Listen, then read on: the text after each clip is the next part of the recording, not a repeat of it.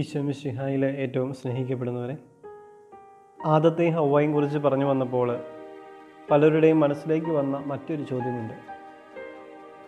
ആദത്തിൻ്റെയും ഹവ്വയുടെയും മക്കൾ തമ്മിൽ വിവാഹബന്ധത്തിൽ ഏർപ്പെട്ടു. ഇത് സഭയുടെ പഠനങ്ങൾക്ക് വിരുദ്ധമല്ലേ?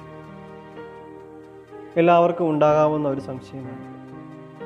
അതായത് ഉൽപ്പത്തിയുടെ പുസ്തകം 4-5 അധ്യായങ്ങളിൽ ഭൂമിയിൽ മനുഷ്യർ വിവാഹബന്ധത്തിൽ ഏർപ്പെടുന്നതിൻ്റെയും അവരുടെ സംഖ്യ വർദ്ധിക്കുന്നതിൻ്റെയും വംശാവലിയുടെയും വിവരണങ്ങൾ കാണുവാനായിട്ട് സാധിക്കും. വംശാവലി എന്നതിനേക്കാൾ മനുഷ്യ സംസ്കാരത്തിൻ്റെ ഉത്ഭവകഥ എന്ന നിലയിലാണ് ഇതിനെ മനസ്സിലാക്കേണ്ടത്.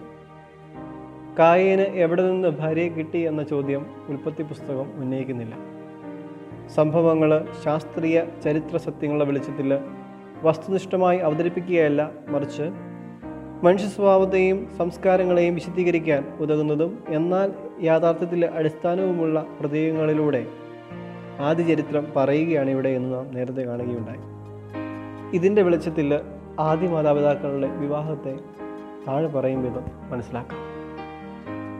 ഒന്നാമതായി, ആദം എന്ന പദം ഒരു വ്യക്തിയുടെ പേരായിട്ടോ അല്ലെങ്കിൽ മനുഷ്യവംശം ആയോ പരിഗണിക്കാവുന്നതാണ്.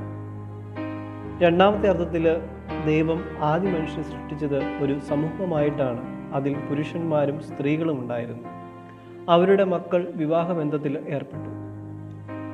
ആദ്യ മാതാപിതാക്കൾ ഒരു ജോഡിയോ പല ജോഡികളോ ആയിരുന്നിരിക്കട്ടെ, ഏതായാലും അവരിലേക്ക് ദൈവം ജീവാത്മാവിനെ സന്നിവേശിപ്പിച്ചു എന്നതാണ് കാതലായ സന്ദേശമെന്ന് പറയുകയുണ്ടായല്ലോ.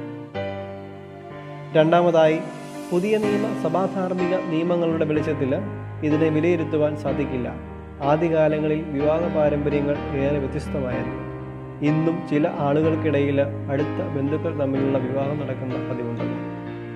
ഉൽപ്പത്തിയുടെ പുസ്തകം 5-ാം അധ്യായം 4-ാം വചനമനുസരിച്ച് ആദത്തിന് വേറെയും പുത്രന്മാരും പുത്രിമാരും ജനിച്ചു. അതിനാൽ അടുത്ത ബന്ധുക്കൾ തമ്മിലുള്ള വിവാഹബന്ധവുമായിരിക്കാം ഇവിടുത്തെ ഒരു പരാമർശ വിഷയം. അതുകൊണ്ട് സഭയുടെ ഇപ്പോഴത്തെ നിയമങ്ങൾക്കനുസരിച്ച് നാം ഇതിനെ വിലയിരുത്തേണ്ട ആവശ്യമില്ല. ഈശോ മിശിഹായ്ക്ക് സ്തുതിയായിരിക്കട്ടെ.